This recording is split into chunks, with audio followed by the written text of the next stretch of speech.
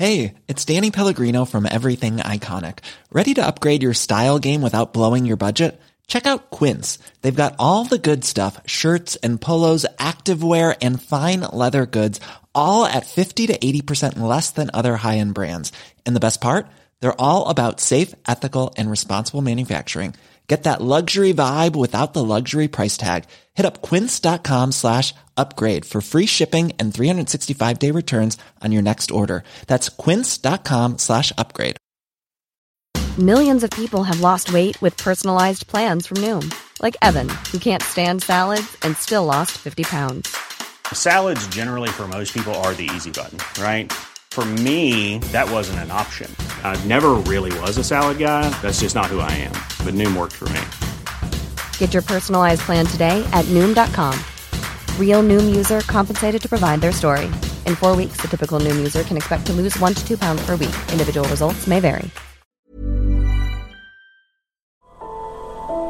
Det här avsnittet är sponsrat av Prime Crime, appen med tusentals svenska rättegångar. Dessutom läggs minst 10 nya rättegångar till varje vecka, året runt. En rättegång som berörde mig, det är taximordet i Enköping. En 26-årig taxichaufför som luras ut till ett naturreservat och blev hängd i ett träd.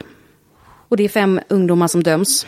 En 16-årig flicka och 4 unga bröder. En rättegång jag tyckte var väldigt fascinerande var föräldrar tvingade sin dotter att dricka ättika. Så otroligt galet. Prime Crime erbjuder även en 3 dagars gratis provperiod. Och skulle du välja att bli prenumerant så erbjuder de antingen månadsbetalning för 99 kronor i månaden eller ett reducerat pris på 2 månader vid årsbetalning. Du kan avsluta när du vill. Tack Prime Crime.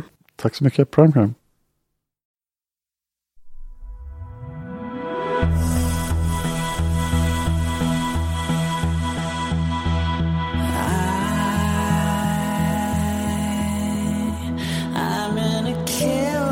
State of mind, 'cause I live in a world that is left behind, and I flow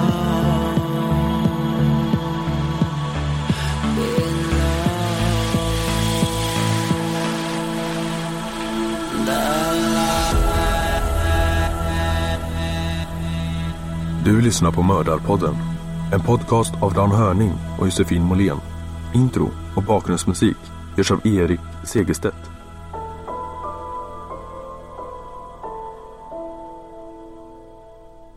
Välkomna till Mördarpodden som den här gången görs av mig, Dan Hörning. Och av mig, Tobias Henriksson. Hej igen Tobias. Hej Dan. Det här är alltid underbart när man får sitta och låtsas som att man precis börjar prata, men vi har själva pratat i 2,5 timmar redan. Precis. Vi har ju försökt att lösa Mördarpodden lite på distans här nu och då kom vi på att jag skulle ju faktiskt kunna hoppa in och göra ett eller annat fall tillsammans med dig medan Josefin återhämtar sig lite helt enkelt. Ja, det är alltid trevligt att prata med dig så att det gör jag så hemskt gärna. Men jag blev lite överrumplad av det här då, för jag höll på ganska mycket med Yuba County, jag gjorde Mr. Cops, jag gjorde Carl Tanzler och nu tänkte jag nu ska jag luta mig tillbaka och bara njuta och det har jag precis gjort. Men jag insåg att jag måste ju också prata. Så är det. Så jag funderade länge på vad jag skulle välja för fall. Men jag satt precis och jobbade med ett fall och var djupt inne i det.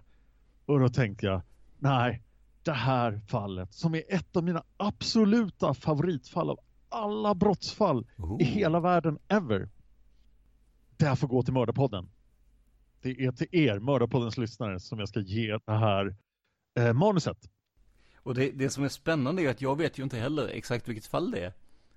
Nej, det här är också första gången jag gör om ett fall. Jag gjorde det här fallet 2016, gjorde jag allt arbetet med det. Men det går inte längre att få tag på om man inte betalar pengar för det. Och jag tror att utförandet av det här fallet blir helt annorlunda när du får ställa frågor och vi får se det här tillsammans. Men det här är också, jag tänkte jag borde göra ett löst fall. eftersom ju majoriteten av er lyssnare gillar lösta fall och jag älskar olösta fall.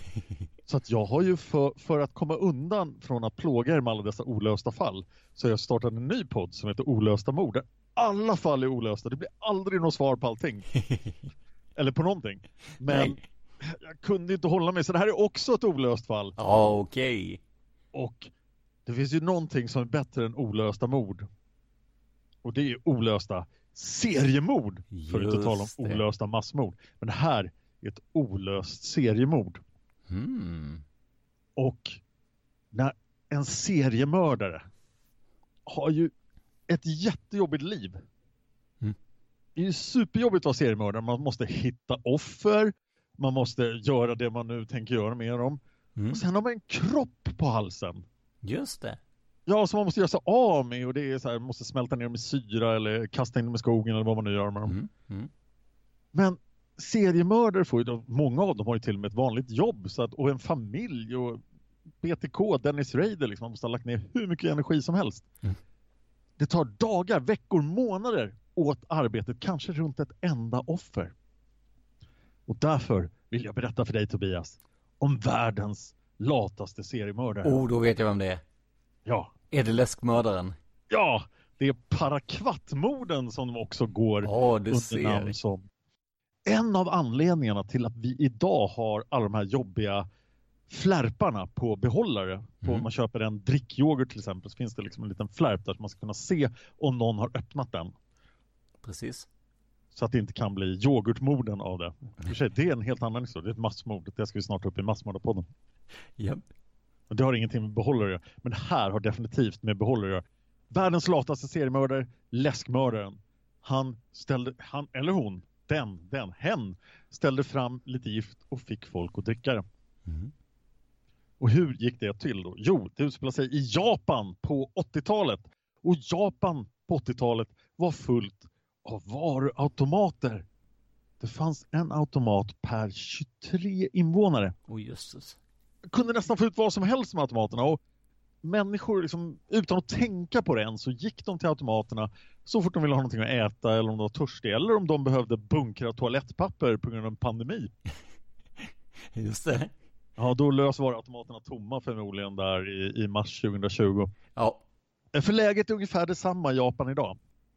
Från norra Hokkaido till västra Kyushu var gatorna fulla av datoriserade, blinkande och ibland till och med talande automater redan på 80-talet. 5,1 miljoner automater.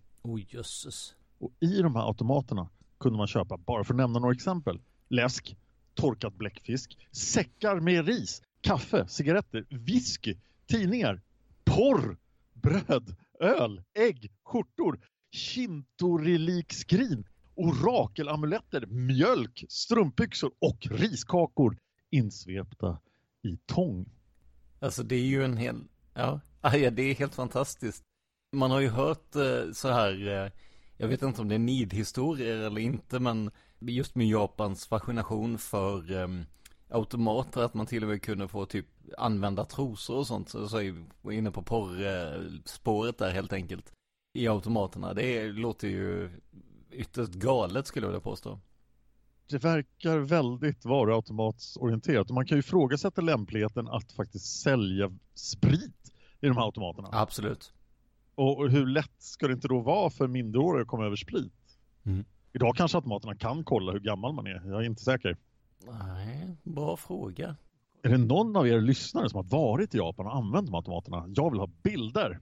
Absolut. Gärna en film där automaten pratar med dig också. Ja, det skulle vara lysande. Japan har en väldigt låg brottsnivå. Det gäller nästan alla brott.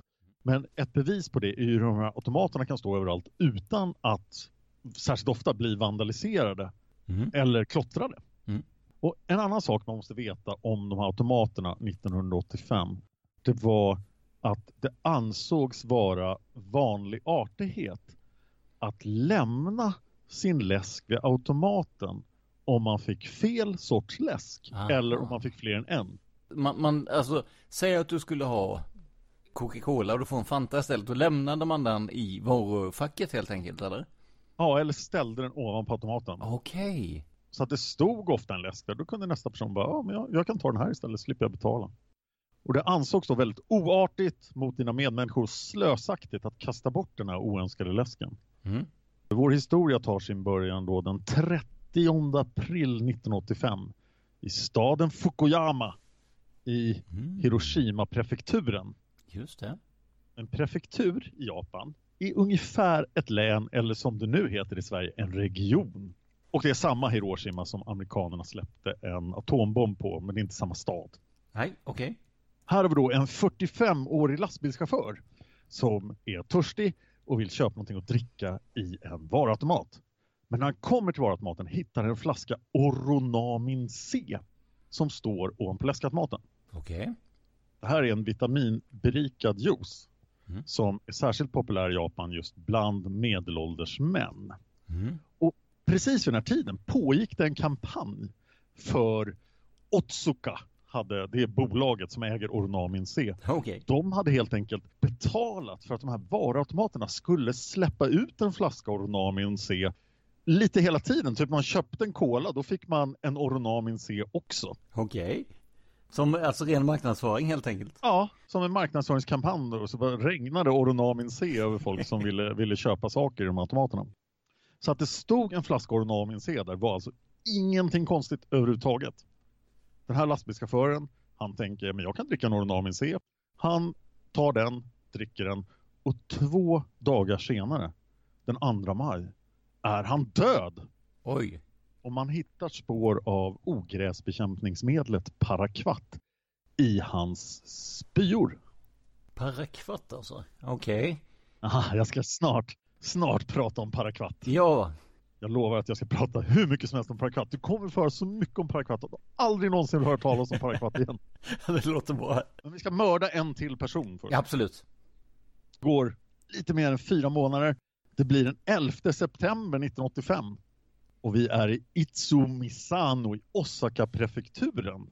Itsumisano är mest känd för att den norra delen av Kansais internationella flygplats ligger på en konstgjord ö i Itsumisano.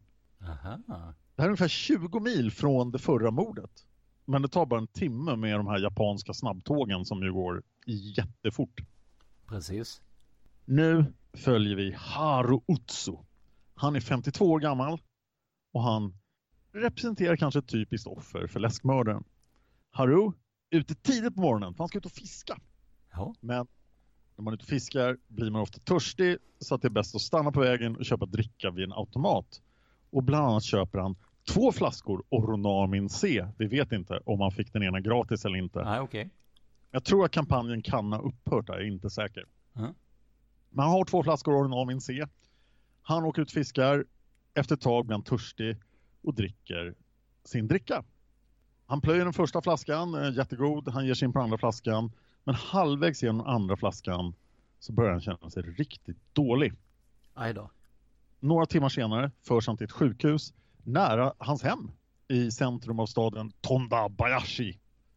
Och nästa natt slutar han andas.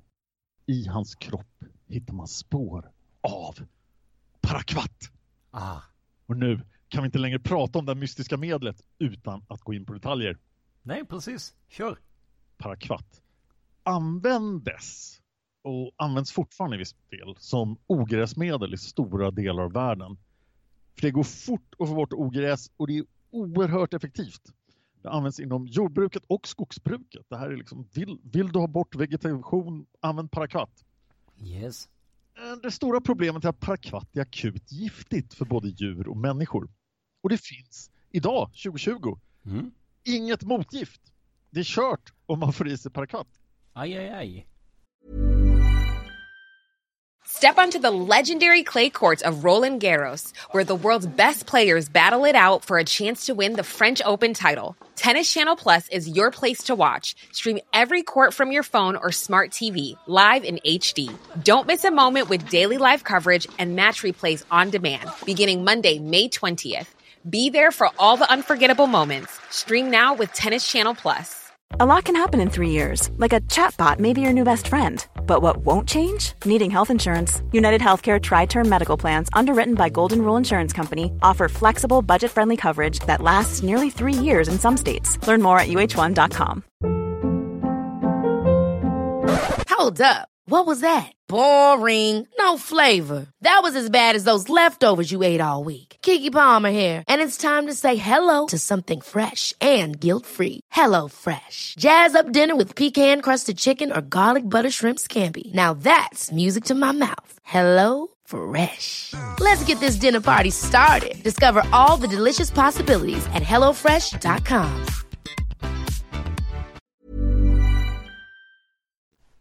Och förstås givetvis beroende på vilken mängd och hur man kommer i kontakt med parakvatet. Det kan ta upp till en månad innan man dör. Ju mer man har spett ute, desto mindre är risken. Just det. Så att om man försöker göra spä ut det ganska mycket och blanda till en lösning och sen ladda det i en spridningsapparat, så är man någorlunda safe när man ska gå ut och spraya parakvat på vegetationen. Men eftersom det är så fruktansvärt giftigt så är det också vanligt att det används vid självmord. Det ska vi återkomma till. Man kan dock råka ut då för parakvat ofrivilligt om man då har fått upp det i damm eller i luftburen spray. Man går där och sprayar på ogräset och så får man i sig det. Det är ganska lätt hänt. Ja, tydligen. Och får man det i kontakt med ögonen eller huden, då är man riktigt illa ute. 93% av alla dödsfall av parakvat är självmord. Okej. Används jätteofta för att ta livet av sig. Och främst i tredje världen. I Samoa. Mellan 1979 och 2001 så begicks 70% av alla självmord med parakvat. Oj, jösses. Trinidad och Tobago har massor av självmord som involverar ett ämne som heter gramoxon. Och det är bara ett varumärke och det betyder parakvat. I södra Trinidad, speciellt i Penal, så begicks 76% av alla självmord 96 och 97 med parakvat. Och i 96% av de fallen sköljde man ner parakvatten med rom. Okej. Modekändisen Isabella Blow begick självmord 2007 med parakvat. Varför tror du parakvat är så vanligt i tredje världen för att ta livet av sig? Varför det är så vanligt? Jag tror att tillgången borde vara stor om man har mycket jordbruksindustri och sånt där kanske. Att det, exakt. Ja. Parakvat är jättebilligt. Och det behövs bara 2 teskedar för att ta livet av dig. Jösses. Men alltså vad är det som, vad händer i kroppen när man får i sig parakvat? Alltså jag förstår ju att när man får det i ögon och hud och sånt där. Men vad är det för skador som uppstår? Vi börjar lite vid de lätta doserna. Särskilt om man får lite luftspray i lungorna. Då får man irriterade ögon och hud, skador på lever, skador på lunga, förstörda luftvägar, hjärtan, njurar tar skada, man får yrsel och näsblod. Och det tar några dagar att få det här om det är en liten dos. Men vid högre doser då så får man alla de grejerna. Plus att man får blodig diarré, man hamnar kanske i koma, man får spasmer, muskelsvaghet och en bristande förmåga att andas. Och det är ofta det man dör av. Alltså man slutar andas. Ja. Och alla skador man får, eller många av skadorna man får, är väldigt långvariga. Det här är ju då gett upphov till dålig stämning eftersom väldigt mycket folk dör av parakvat. Precis. Men tillverkarna hävdar då att det här är inte alls farligt för bönderna, bara de till punkt och pricka följer säkerhetsanvisningarna. Men vänta lite här nu. Jag ser ett bekymmer. Okej, vad är bekymret? Bekymret är att det finns folk i tredje världen som inte är så jätteduktiga på att läsa, kanske framförallt på ett främmande språk. Så är det onekligen. Men tillverkarna har tänkt på det. Och de har gjort bilder på förpackningarna som absolut fungerar 100%. Alla förstår precis hur man ska använda parakvat. Aha. Så allting är offrets fel helt enkelt, tycker tillverkarna. Okej. Ja, det var ju ett sätt att komma runt mitt lilla problem där, ja. Absolut. Man har också hittat koppling mellan Parkinsons sjukdom och långtidsexponering för låga doser av parakvat. Aha, okej. Men det här förekommer inte bara i tredje världen, utan i Europa har det använts för vin, oliv och hasselnötsodlingar. Och man har också upptäckt att det här är inte bara människor som dör av parakvat, utan alla djur är i fara som är i området. Åh fanken. Och speciellt om parakvatten läcker ut i vattendrag, för då kan alla organismer som lever i vattnet råka ut för parakvattförgiftning. Det låter inte bra. Sen så, och de organismerna råkar ut för det och sen äts de av fiskar och annat, så fiskar vi upp fiskarna, så äter vi fiskarna, så har vi parakvatt i oss igen. Ja, massor av parakvatt, många dör. Då funderar man på, hur ska vi göra det här? Alltså att i vissa länder, till exempel USA, så dels måste man vara certifierad för att använda parakvatt. Yep. Och man måste tillsätta blåfärg, illaluktande medel och kräkmedel i parakvatt. Okay. Men då är frågan, tror du att du riskerar att råka ut för parakvatt i Sverige idag? I och med att du frågar så tror jag det, ja. Men hade du inte frågat så, nej, jag tror inte det finns någon sån risk för det faktiskt. Nej, Sverige är ju fullt av ansvarsfulla beslutsfattare. Så här har parakvatt varit förbjudet sedan 1983. Alltså när läskmördaren härjade var det redan förbjudet i Sverige. Och förbudet som infördes 83 då var med motivationen att vi tycker inte det här medlet är något bra, för det har på grund av dess akuta toxicitet, dess irreversibla toxiska verkan, då det är akut giftigt och därför bedöms som extremt hälsofarligt. Det låter som en vettig ståndpunkt, alltså att försöka få bort så mycket som möjligt av det då ju. Det låter onekligen som en vettig ståndpunkt, men 1995 gick Sverige med i EU. Aha. Då är vi tvungna att följa EUs direktiv. Och 1 maj 2005 så genomfördes EU-direktiv 2003-112 EG.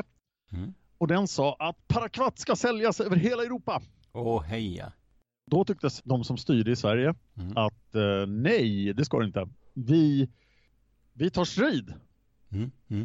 Och det blev en rättegång i EUs första instansrätt i Luxemburg den 3 oktober 2006.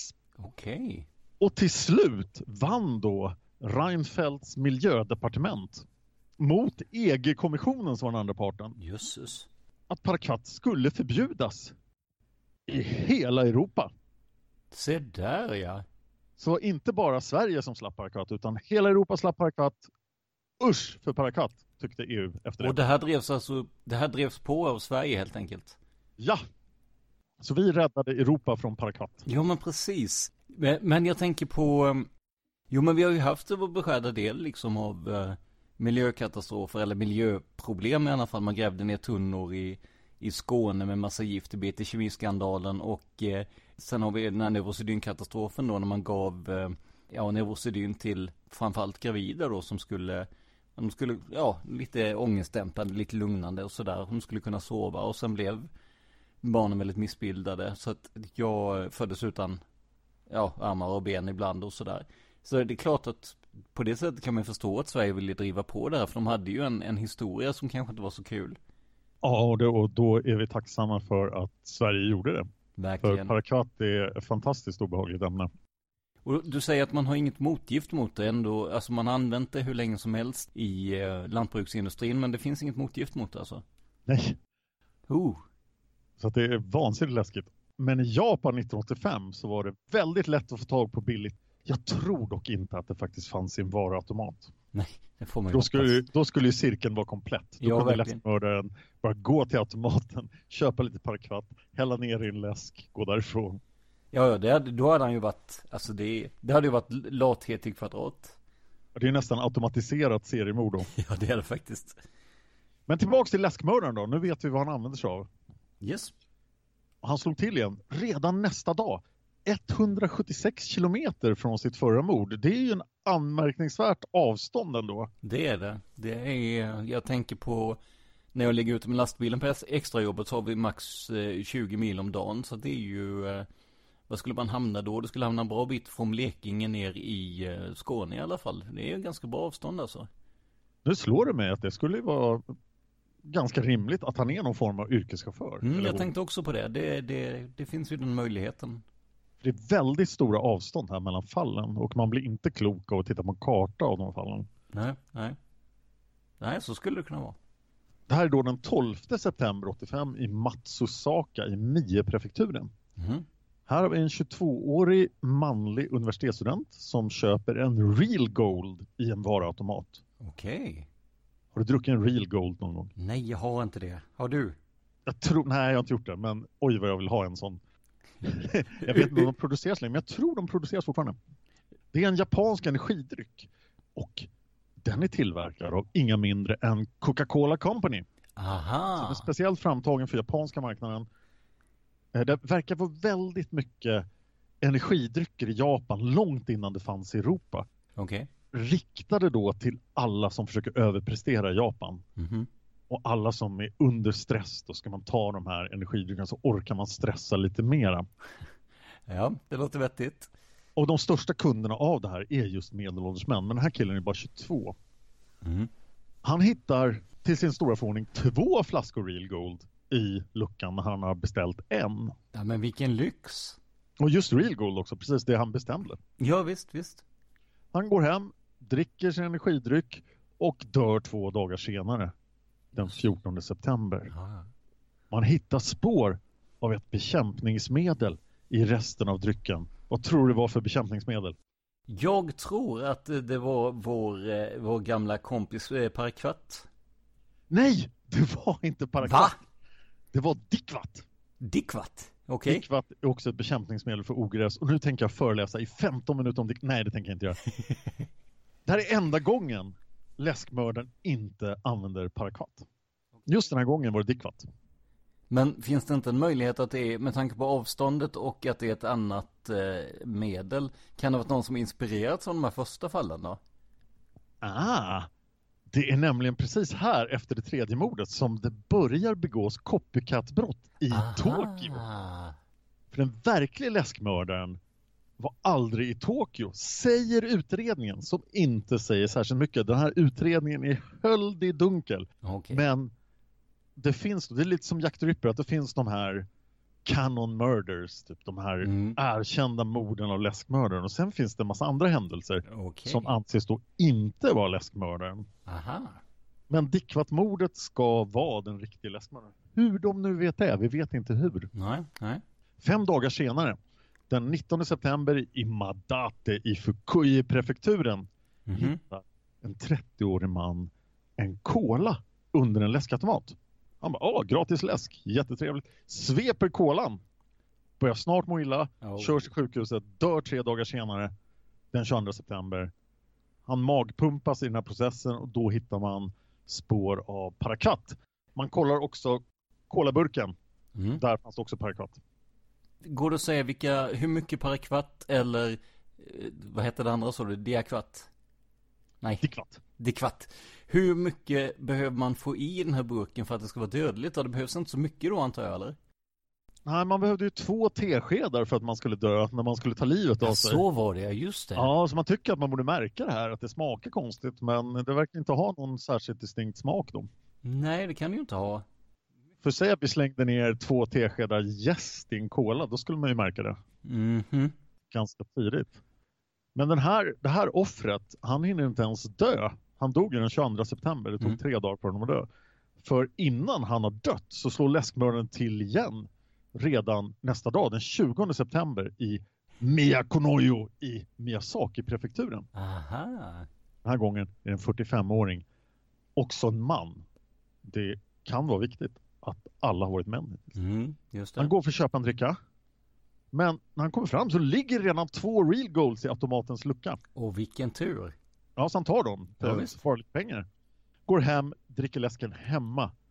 Och snart klagar han över att han mår illa. Han dör 2 dagar senare, den 22 september. Alltså samma dag som 30-åringen dog. Spår av Paraquat upptäcks i resterna av drickan. De där 2 dör samma dag, alltså den 22 september. Och nästa dag, den 23 september, går fort det här. Det är massor offer väldigt snabbt.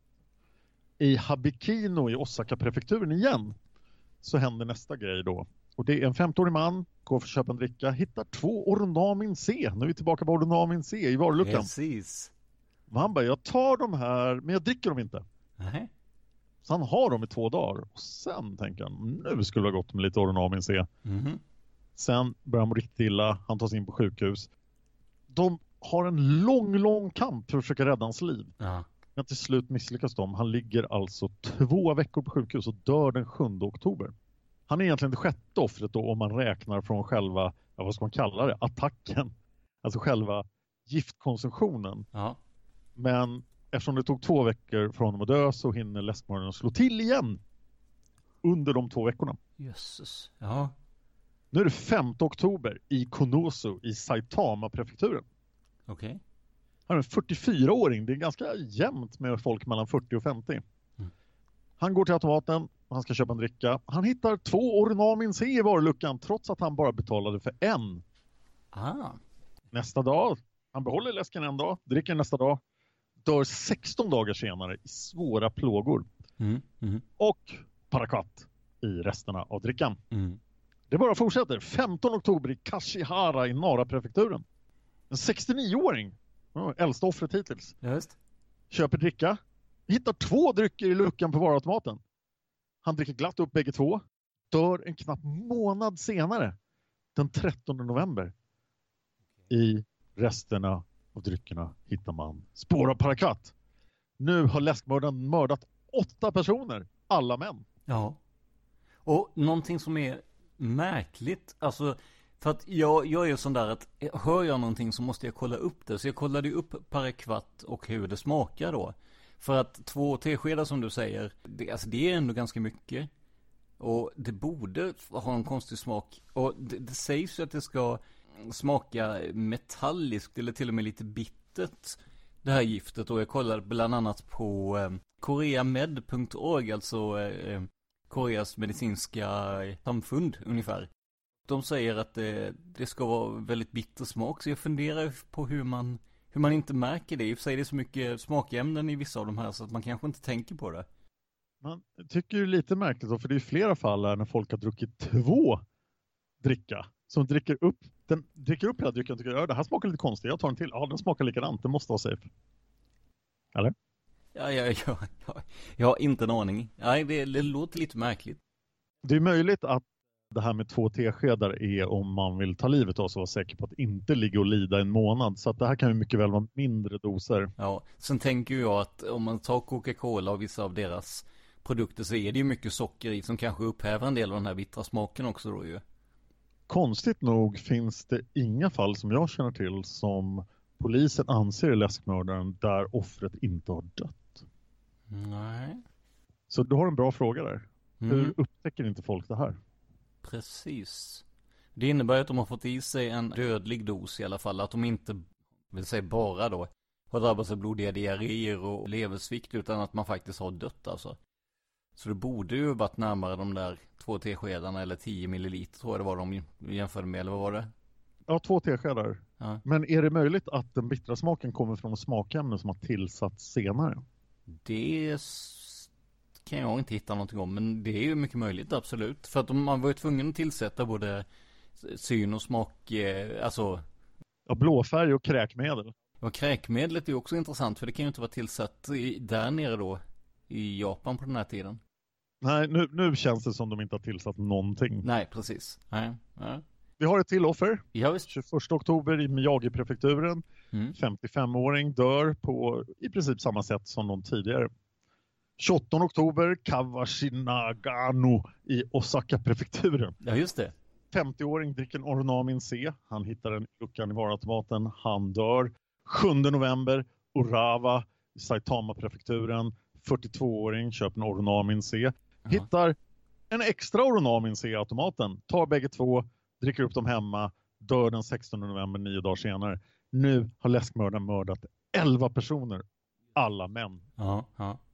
Det bara fortsätter. 17 november Kodama-distriktet i Saitama-prefekturen igen. Nu har vi varit där ett par gånger. Ja, visst. Så är det en 17-årig flicka som tänker köpa en dricka. Men innan hon hinner stoppa i några mynt ser hon att det redan ligger en cola i luckan på automaten. Jaha. Hon tar den här kolan. Nu är det återigen cola. Det har det inte varit många gånger. Nej, precis.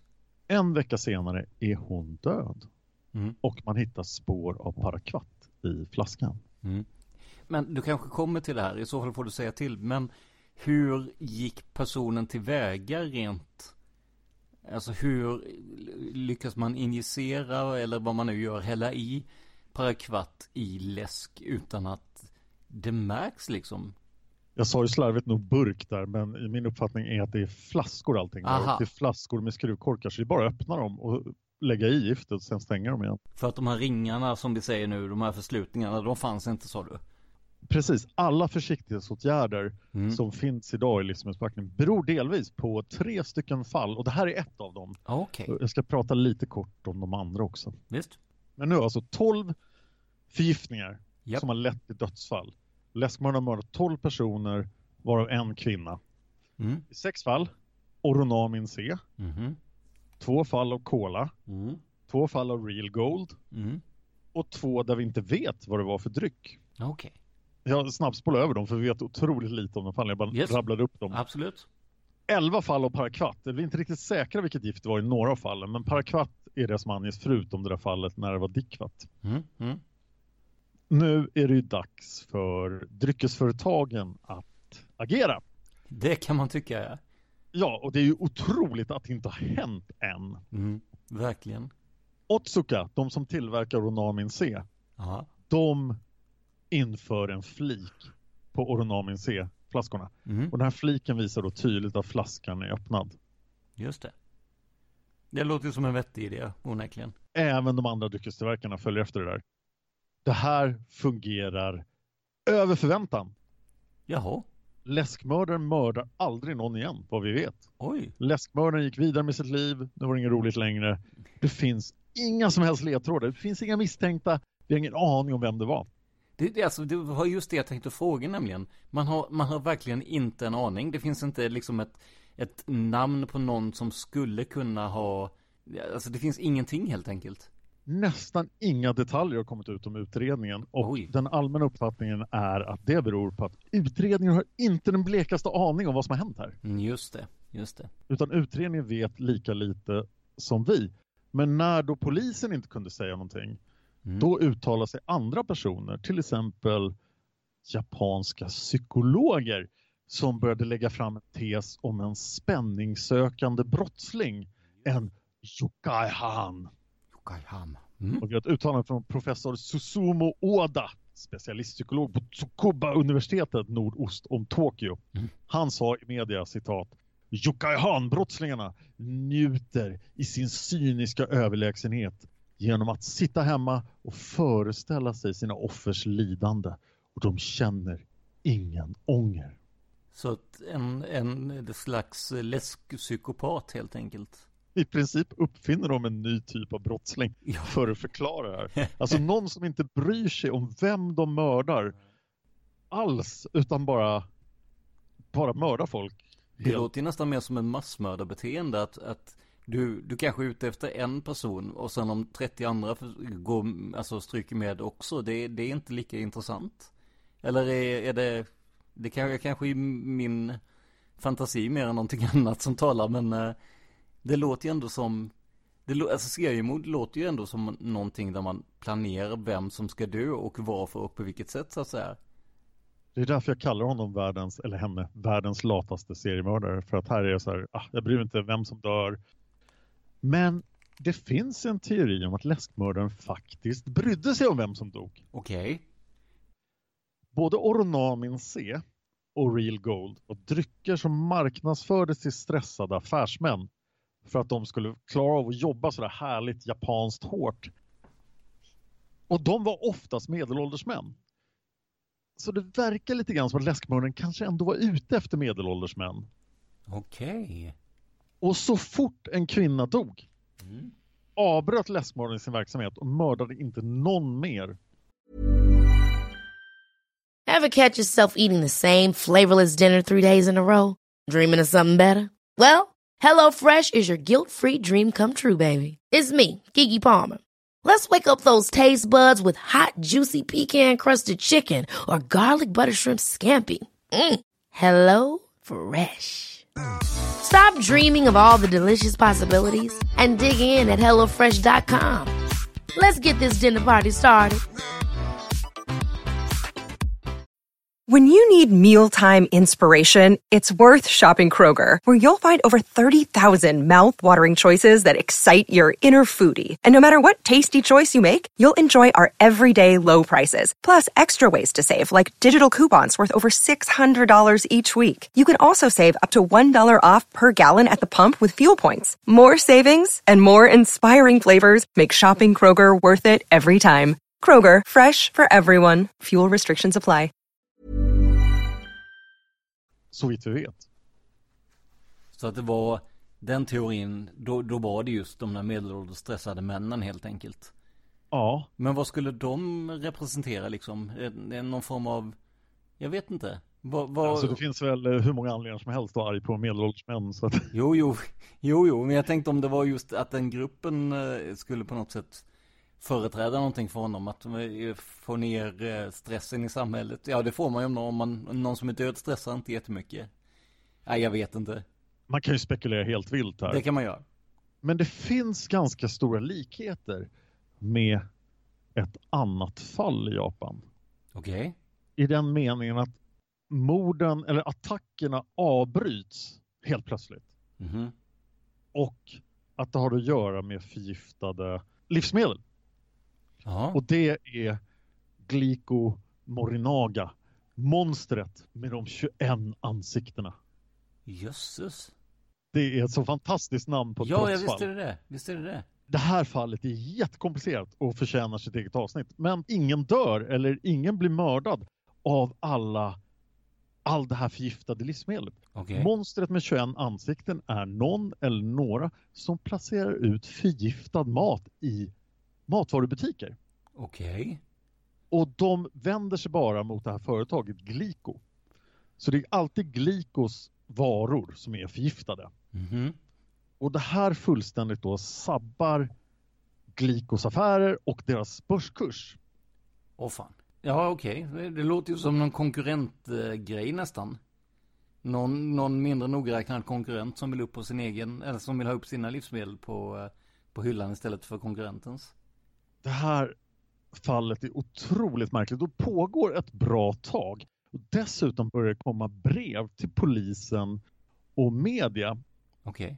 Det inträffar speciellt en incident när man förföljer en person som man tror har att göra med det här fallet. Mm. Och det är en vild jakt. Det händer hur mycket spännande saker som helst. Jag ska inte spoila för mycket för att vi kanske tar upp monstret med 21 ansikten då. Absolut. Men en polis som heter Yamamoto. Han är ansvarig för jakten på den här misstänkta personen och de tappar till slut bort honom. Och det var liksom den bästa utredningssaken som fanns. Och när de tappar bort honom, då känner han Yamamoto att skammen är för stor. Det var hans ansvar. Han skulle kunna stoppa monstret med 21 ansikten och rädda företaget Glico. Så han går hem och tänder eld på sig själv. Aj. Tills han dör. Ja. Uff. Och det får monstret med 21 ansikten att skriva sitt allra sista brev. Och det här händer när läskmördaren redan har kommit igång med sin verksamhet. Så läskmördaren i början av sin verksamhet. Då kommer det här brevet. Så att man kan ju spekulera att det finns något samband mellan de här fallen. Precis. Monstret med 21 ansikten säger följande. Yamamoto från Shiga-polisen dog. Det var ju dumt av honom. Vi har inga vänner i Shiga. Vi har inga gömställen i Shiga. Det är ju Yoshino eller Shikata som borde ha dött. Ja. Vad har de sysslat med? Yoshino och Shikata var alltså de poliser som var ansvariga för utredningen högst upp. Okej. Monstret med 21 ansikten fortsätter. Vad har de gjort? Vi har hållit på 1 år och 5 månader. Ni kan ju inte låta skurkar som oss komma undan. Det finns massor med dårar som kommer att vilja kopiera oss. Ja. Men Yamamoto, fast han var helt misslyckad, han dog som en man. Så vi har bestämt oss för att hedra hans död. Okej. Vi har bestämt oss för att sluta tortera matvarubolag. Jaha. Om det är någon som utpressar livsmedelsbolagen, då är det inte vi. Utan det är någon som kopierar oss. Aha. Vi är skurkar. Och det betyder att vi har andra saker att göra än att mobba företag. Det är jätteroligt att leva en skurks liv. Ja. Punkt underskrivet monstret med 21 ansikten. Jösses. Jaha, okej. Så att om det skulle hända igen så var det inte dem då, nej. Nej, och det här händer ju då samtidigt som läskmorden. Så att det här är folks medvetande hela tiden när det händer. Och sen finns det förstås Tylenol-morden i Chicago som vi kommer göra i seriemördarpodden någon gång. De är från 82 och där var ju Tylenol som blev förgiftade. Okej. Alla de här 3 fallen leder då till att flaskor blir säkrare. Det är vettigt. Sen, polisen diskuterade inte fallet, men läskbolagen var väldigt pigga på att hitta någon att skylla på. Så de försökte skylla på Paraquat. Okej. Och konstaterade att Paraquat hade använts för 1402 självmordsförsök i Japan under 84. Det verkar så att om man misslyckas ta livet av sig med Paraquat, då var det ett rop på hjälp. Men Japan är ett land med många tusen små gårdar då. Man kunde köpa Paraquat över disk. Det här tyckte läskbolagen var jättedåligt. Sen började läskbolagen ge sig på varuautomaterna. Men de kom överens då och bestämde sig att vi ska trycka en massa klistermärken som klistras på alla maskiner där det står ta inte läsk som du inte har köpt. Nej. Och sen stoppade ju helt plötsligt attackerna. Attackerna slutade. Läskföreningen i Japan tog åt sig all ära och sa liksom, nu har vi räddat er. Ja. Men precis då tyckte föräldragrupper att men varför har vi alla de här varuautomaterna om de nu är så farliga och folk börjar dö om? Varför finns det porr och sprit att köpa när min 8-åring går till varuautomaten? Relevant fråga. Och då tyckte bolaget som kontrollerade varuautomaterna att men maskinerna är ju faktiskt avstängda mellan klockan 23 och 05.00. Okej. Det betyder ju att ingenting otillbörligt kommer att hända på natten. Så att det måste ju vara okej.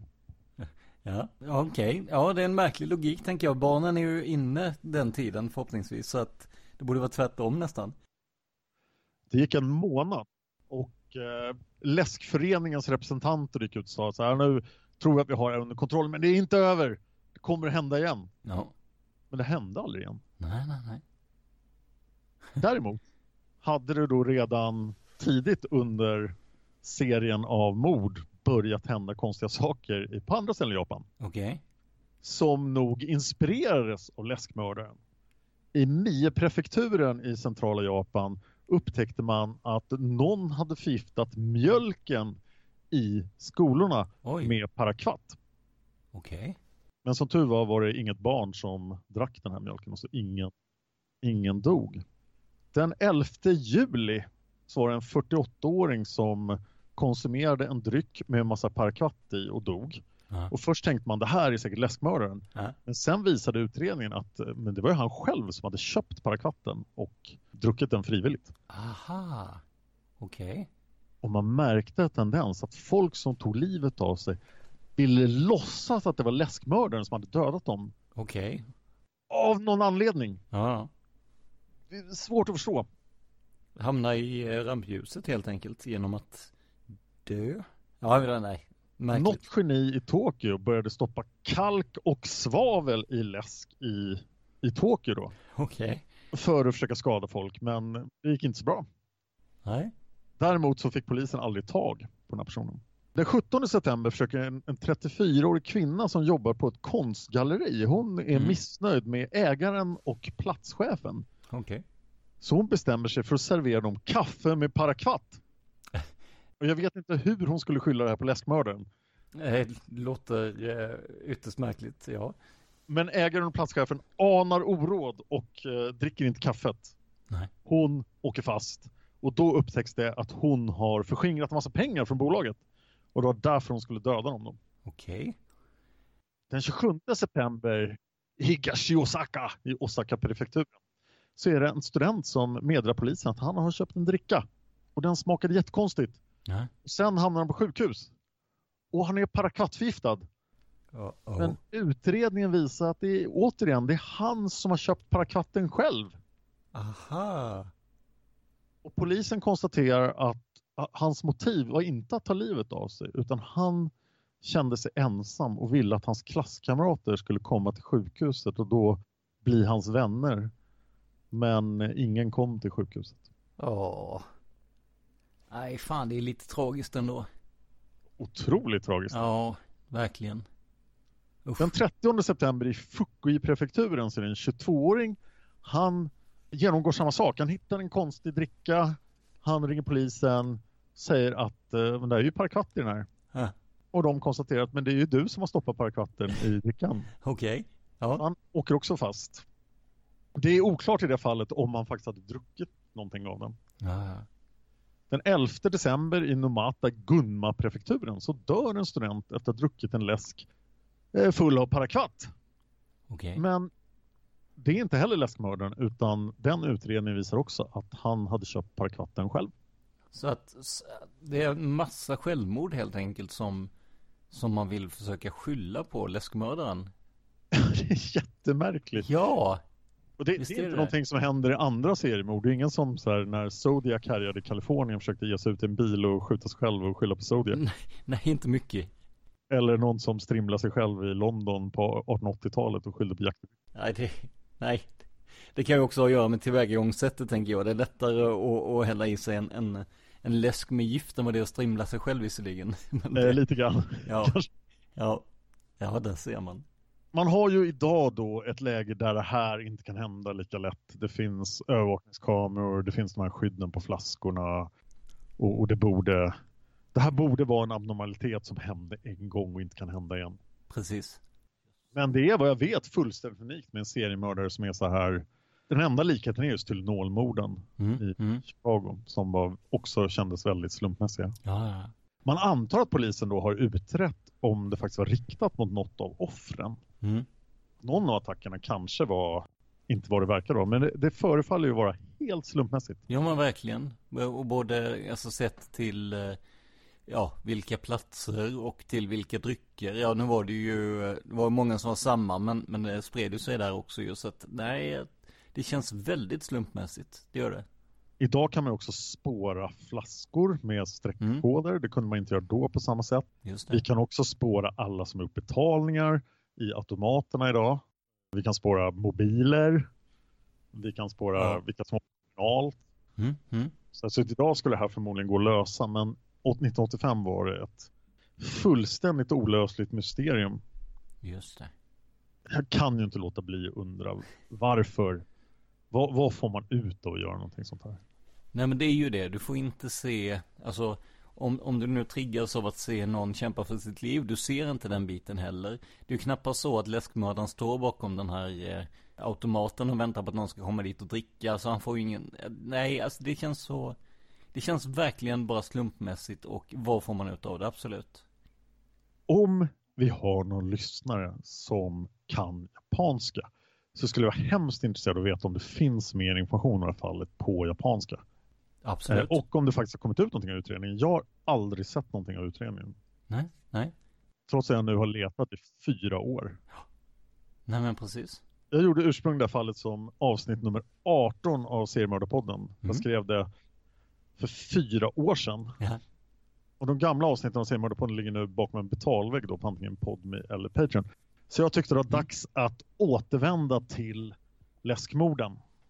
Verkligen. Och det var roligt. Ja, jätteintressant fall alltså. Och som sagt, det är ett av de fall där man verkligen inte, man har ingen misstänkt, man förstår inte vad de fick ut av det, man förstår egentligen inte varför det gjordes överhuvudtaget. Så att det är jättespännande. I någon mening måste jag väl be om ursäkt också, för att jag försöker inte göra olösta fall, och så fick ni det mest olösta av alla fall. Så är det. Det finns inte ens några teorier att tänka på. Det är inte så här, var det den misstänkt eller den misstänkt? Nej, det är precis. Jaha. Ja. Nej, men nu har vi ju när vi spelar ju in 2 avsnitt här, och det andra är ju om JonBenet Ramsey. Det är också ett formellt i alla fall ett ouppklarat fall. Så att nu blir det 2 sådana fall, även om det här är ju grymt mycket mer ouppklarat om vi kan definiera det så. Här har man ju ingen aning verkligen. Jag misstänker att det kommer att komma en del lösta fall framöver. Det kan mycket väl vara så. Ja, speciellt nu när jag har den nya podden Olösta mord, där jag nu kommer att försöka lägga de olösta fallen i större utsträckning. Men jag får se vad som händer. Man vet aldrig. Ja, jättekul att du kunde vara med. Ja, jättekul att vara med. Det är alltid lika kul. Vill du förmedla någon kontaktinformation till lyssnarna? Var kan de hitta dig? Ja, är det så att ni vill nå mig om någon av de poddarna jag medverkar i, det kan vara Mördarpodden, det kan vara Palmemordet eller Tänk om, så finns jag på facebook.com/prsmedia.se. Mördarpoddens Facebook går alldeles utmärkt att skriva till också. Det är det Dan, jag och Josefin som svarar med jämna mellanrum. Josefin svarar nog inte ofta på Facebook, men nej, okay. Det går att nå henne på Mördarpoddens Instagram. Så, eller så går det bara... Sällan, ja. Jag har lite delat upp det så att så här... Ja, men facebook.com/Mördarpodden, där svarar jag och Dan mestadels, och sen vill ni ha tag på Mördarpodden på Instagram så heter vi Mördarpodden, och där finns Josefin och svarar en hel del också. Det händer faktiskt att jag smyger in där också. Ja, men du ser. Så det är väl det. Och sen är det ju respektive podds Facebook-sidor då. Till exempel facebook.com/Palmemordet nu när det börjar hända saker i Palmeutredningen verkar det som. Så att ett bra tips där också. Ja, jag hoppas ju lite att nu när vi spelar in det här är det den 28 april. Och att ni hör avsnittet så är Palmemordet löst. Det skulle vara underbart. Det hade ju varit fantastiskt. Ja, vi håller tummarna. Ja, och blev det inte löst så riskerar ni få ett avsnitt om Palmemordet i framtiden i Mördarpodden. Ja, men du ser, absolut. Där Josefin berättar om Palmemordet. Det hade varit riktigt spännande. Ja. Såg du den där bilden med pratbubblorna?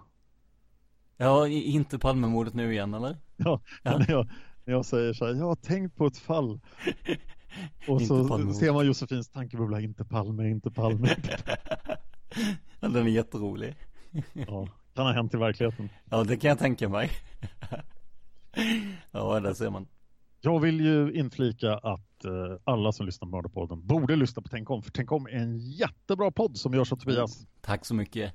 Där vi granskar konspirationsteorier och myter om högt och lågt. Det kan vara allting från coronaviruset, covid-19 som vi gjorde nu för ett tag sedan till lite true crime, lite mer far out teorier som om jorden är platt eller rund till exempel. Så att där gillar ni konspirationsteorier och myter så är det ett säkert kort. Där kan ni också få veta varför vår kung kallar sig för Karl den 16 Gustav. Men han inte alls är den 16 kungen i Sverige. Precis. Karl. Och det avsnittet och en del andra avsnitt gjorde vi tillsammans med dig, Dan. Så att, eller gjorde jag tillsammans med dig ska jag säga. Jag säger alltid vi av någon konstig anledning. Men det gjorde vi tillsammans i alla fall.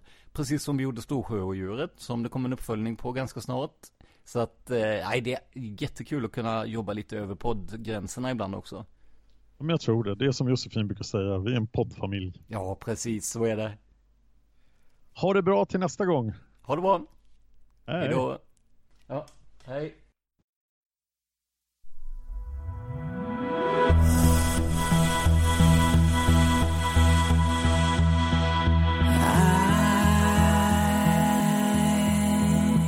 I'm in a killing state of mind, 'cause I live in a world that's left behind,